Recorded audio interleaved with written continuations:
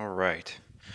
Let's get this out of the way first. The thoughts, views, and opinions expressed on Tailboard Talks Firefighter Podcast are solely those of the speakers, guests, and host, and do not in any way represent the thoughts or views or opinions of any other employer, partnership, or sponsor. The material and information in this podcast is for general information purposes only and should be used at the listener's discretion. Here comes the intro. Skip forward 30 seconds if you want to get right to the episode. This is the Tailboard Talk Podcast, the best health, wellness, and lifestyle resource for the fire service. We're using stories, lessons, and tips from the front lines to give a realistic view of what the job can do to us and how we can make it out alive. I'm Chris Morella, a firefighter since 03, medic since 05, full-time since 08, and promoted to lieutenant in 20. I'm also a personal trainer and strength coach, and I'm here to give you the best information and host the best discussions to make us capable and durable, both on the job and away from it. So grab a heater, steal some fancy creamer from First Shift, and let's go chat.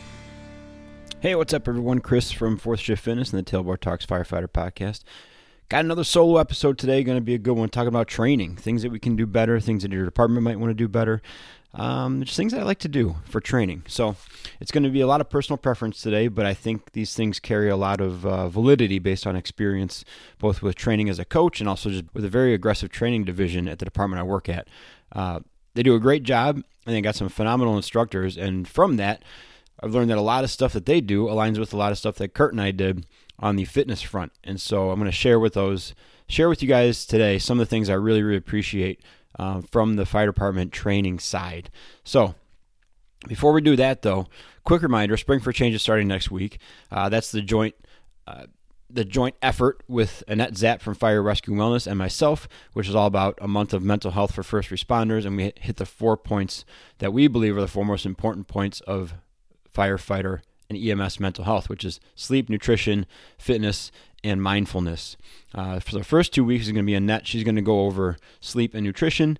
She's going to give you stuff all week long to improve or give you ways that you can incrementally improve your sleep or improve your nutrition. Really low-hanging fruit stuff, immediately applicable stuff. And then she's going to tie all that back to mental health, how it improves it, how it affects it, and how you can use it. And then the second 2 weeks, I'll have fitness and mindfulness or stress reduction or stress management, whatever you want to call it. Same thing.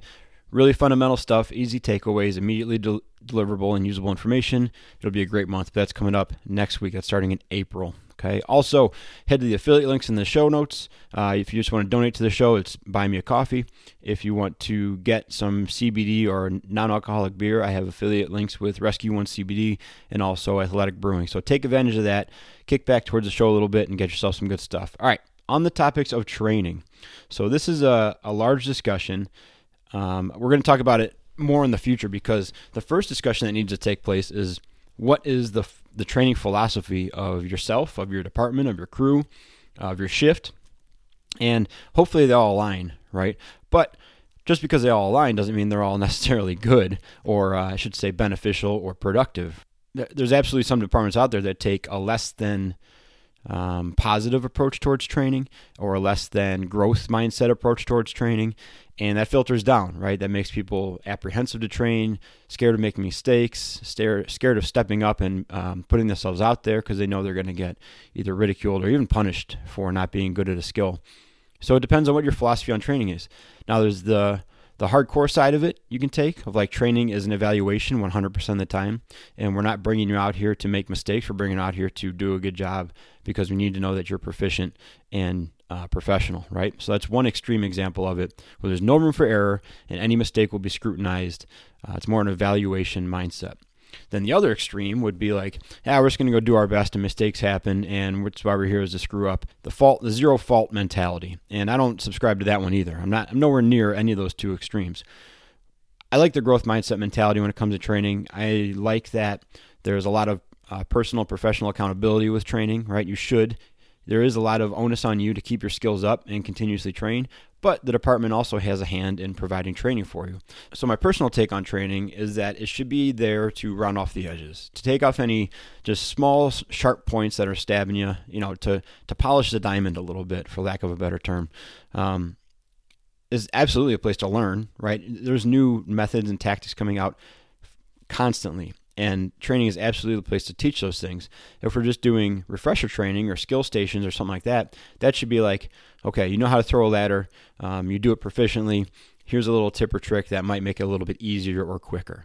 It shouldn't be like, okay, here's the basic parts of a ladder, and here's where you should place the ladder on a window for depending on what function you're trying to do. I consider that baseline stuff, academy stuff, should be ingrained in you, should be absolutely preset. When I tell you to throw a ladder as an officer, I don't want to tell you like grab the 24-foot ladder, throw it for rescue, put it underneath, lock it into the sill, should be at a good angle, tie off the halyard, make sure your fly is out. I don't have to tell you all that stuff, right? That's all stuff I consider to be like pre-existing basic function operational information. Now, if something doesn't go well with that, let's absolutely address it, right? Let's bring everything up to what we consider a baseline and keep moving forward. But in the ideal world, just like the example I gave, if I tell you throw a ladder for rescue, we're going to that window, I would hope that the coaching and the training would be like, hey, good job with that. Let's try placing your foot and your leg in this position. You did a good job. It worked. It was efficient. It was safe. Let's try to round off these edges just a little bit to make it even better, right? So that's my personal view on training, okay? It's a place to learn. It's a place to coach, but it should not be ground zero every single time. We should maintain a level of proficiency where we're just kind of polishing the diamond at training. I also view training and the training ground as a very valuable place to standardize and set expectations among leadership, among your crew, among your department. There's been, countless times I've gone out and done something on the training ground because that's the way my crew did it or that's the way I was taught. And the battalion chief will come up and be like, listen, that's not the way I want that done while you're working for me. I might choose to do A and he wants B done first, right? And in the grand scheme of things, they may be interchangeable, but he likes B done first. So let's just start doing B first. Now B becomes A. And that's not a big deal. That's a great time to learn and figure that out. And obviously the opposite of that would be finding that out on an emergency scene. And now he has to try to correct you or come to you after the fact and say, hey, next time do this.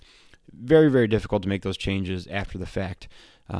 Very, very hard to make those changes in flow of incident or something like that. Much easier to set those expectations and those kind of running orders and the standard operating things earlier. It also lets us standardize that stuff within our crew, right?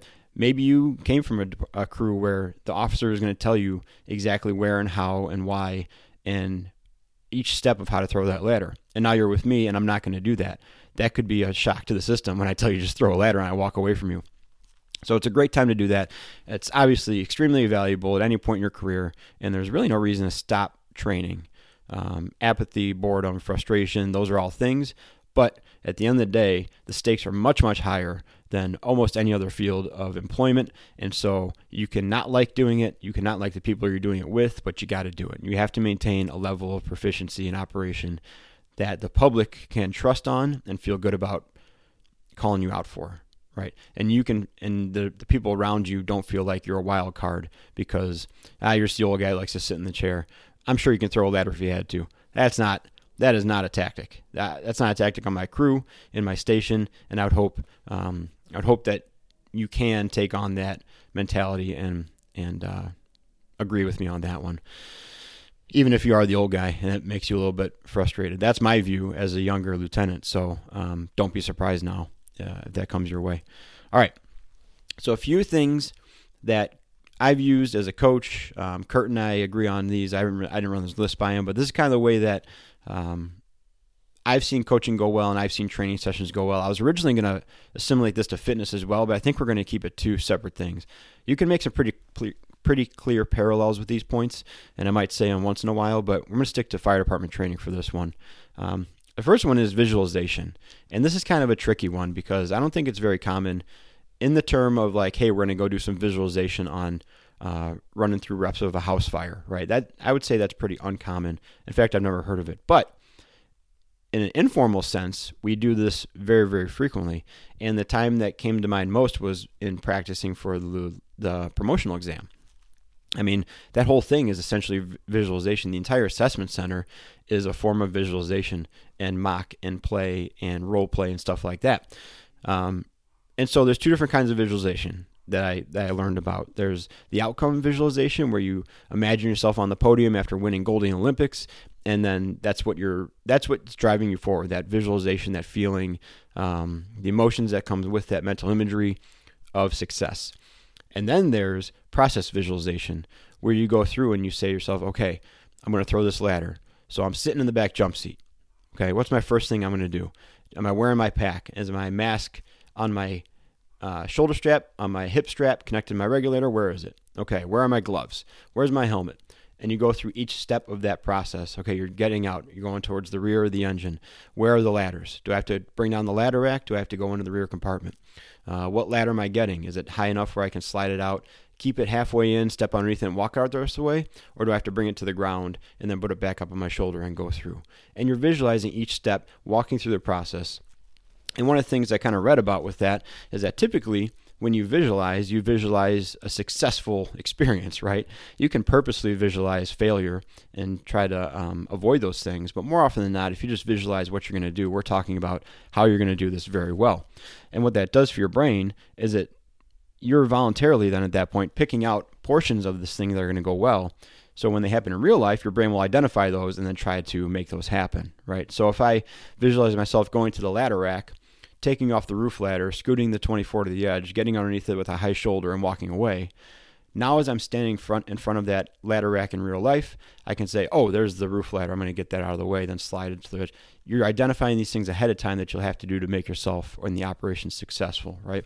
Now on the lieutenant side of that, the biggest example that we had was doing the 360 on your size up, or doing your 360 after your size up. And you can go about a couple ways, right? You can just list off things that you're going to do on your 360. So if I was practicing with Patrick, right, because we did the assessment center prep and testing prep season 1, pretty far back now in the thing, but go look for that one. I could say, all right, Patrick, and you're doing your 360, what are you looking for? And he could say, I'm looking for victims, gas meters, electric meters to see how many units are in here. I want to soften the building, so if there's windows or doors I think I can force, I'll try to do that real quick. I'm looking for signs of occupancy, fences that are going to kind of get in the way of hose line advancement. I'm looking for heat signatures with a tick. That's one way to do it, right? But you're relying on that list of things to come to mind readily. And if you get out of order on that list or you get interrupted, maybe you don't pick back up where you want to, or you skip a few things, right? Or you can do a process visualization with it. You can imagine yourself standing in front of a ranch, single family, residential, okay? This ranch is made of brick. This ranch has no fence around it. The door is in the center of the house. The garage is on the right. 2-car garage attached. No cars in the driveway. So already you're starting to get an image of this thing, right?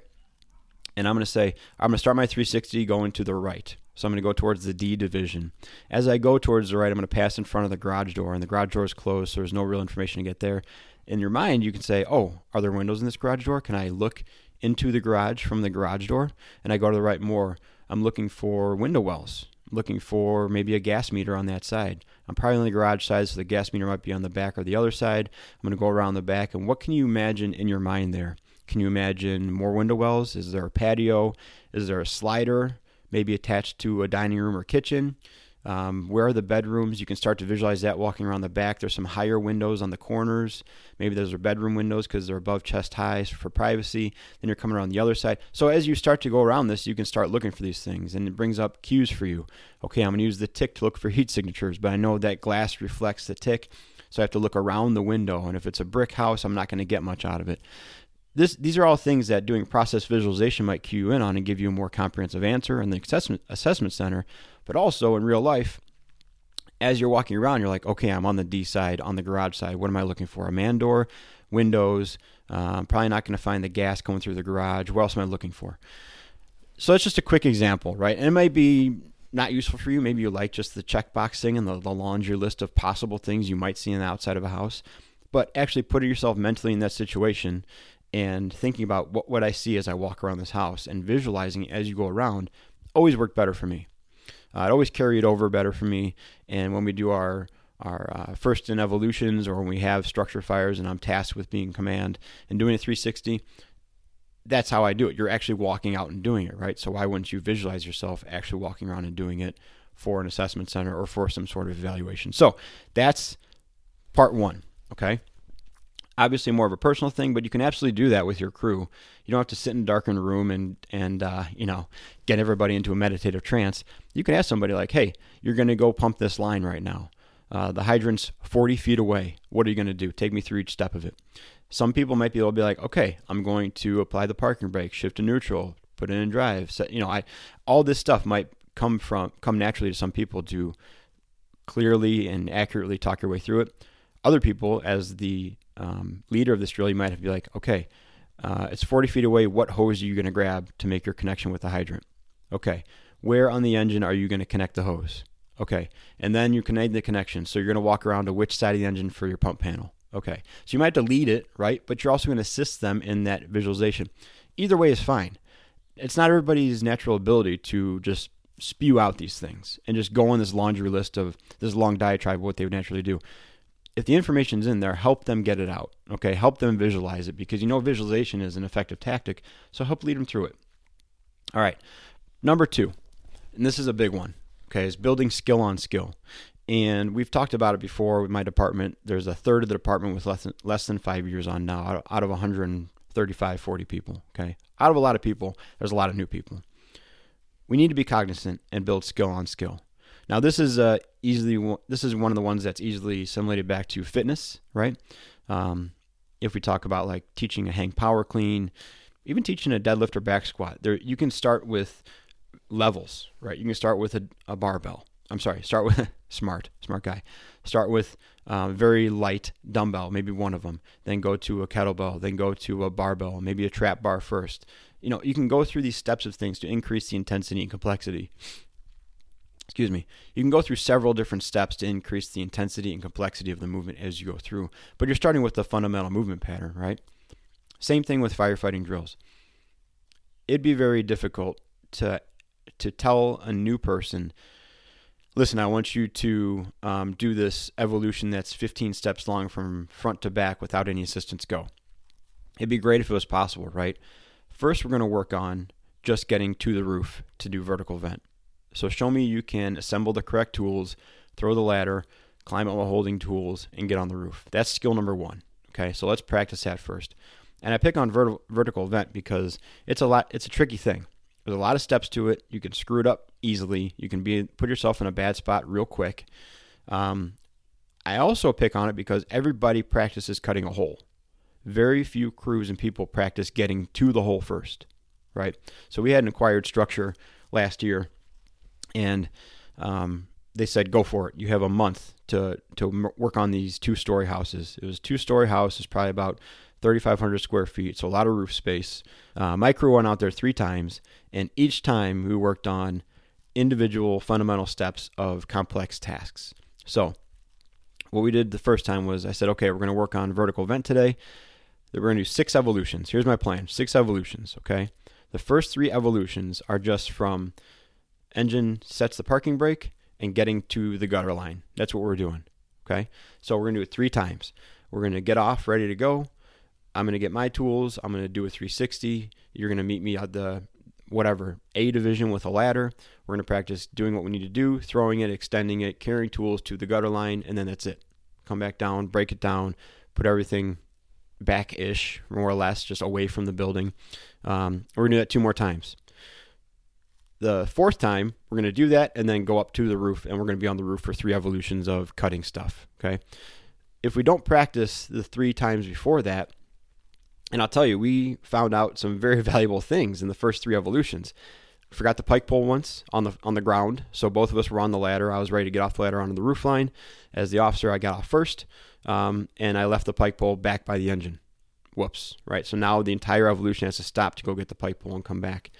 The second time we worked on how are we going to carry our hand tools and what hand tool do you want to carry. So we played around with like sticking it in your belt, carrying a truck in his belt, using your hand, getting up the ladder while your tick and your mask are hanging off you with this tool in your hand. By the 3rd time, we were pretty well ironed out, right? But if we just skip it and go right to, hey, we're cutting a hole, let's just get the stuff up there, grab a saw, we're just going to go up there, we'll talk up there and just cut some holes. If we just do that, we miss all the training before that. So we build skill on skill. It has a long way to explain it, but we build skill on skill so that you know that your foundation is solid. And you have a better chance of once you get to the crucial skill, you're not kind of hamstrung by making a mistake early on that you'll realize later, okay? don't jump ahead with your new guys. Don't jump ahead with your training. Build skill on skill. Make sure you have the fundamentals down before you start getting extremely elaborate in your drills and your what ifs and all this stuff.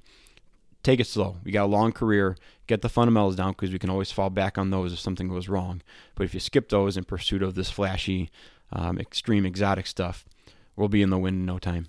In the wind, not in the wind. We'll be in the wind in no time. All right, let's see. The third thing I have, okay, and this is a tough one, but because it takes a couple things. It takes atmosphere of kind of an educational and growth atmosphere. It takes the right people in the coaching positions. It takes the right approach while you're doing it, but it's inter-rep coaching. So while the rep is going on, while the simulation or the scenario is going on, coaching within the drill.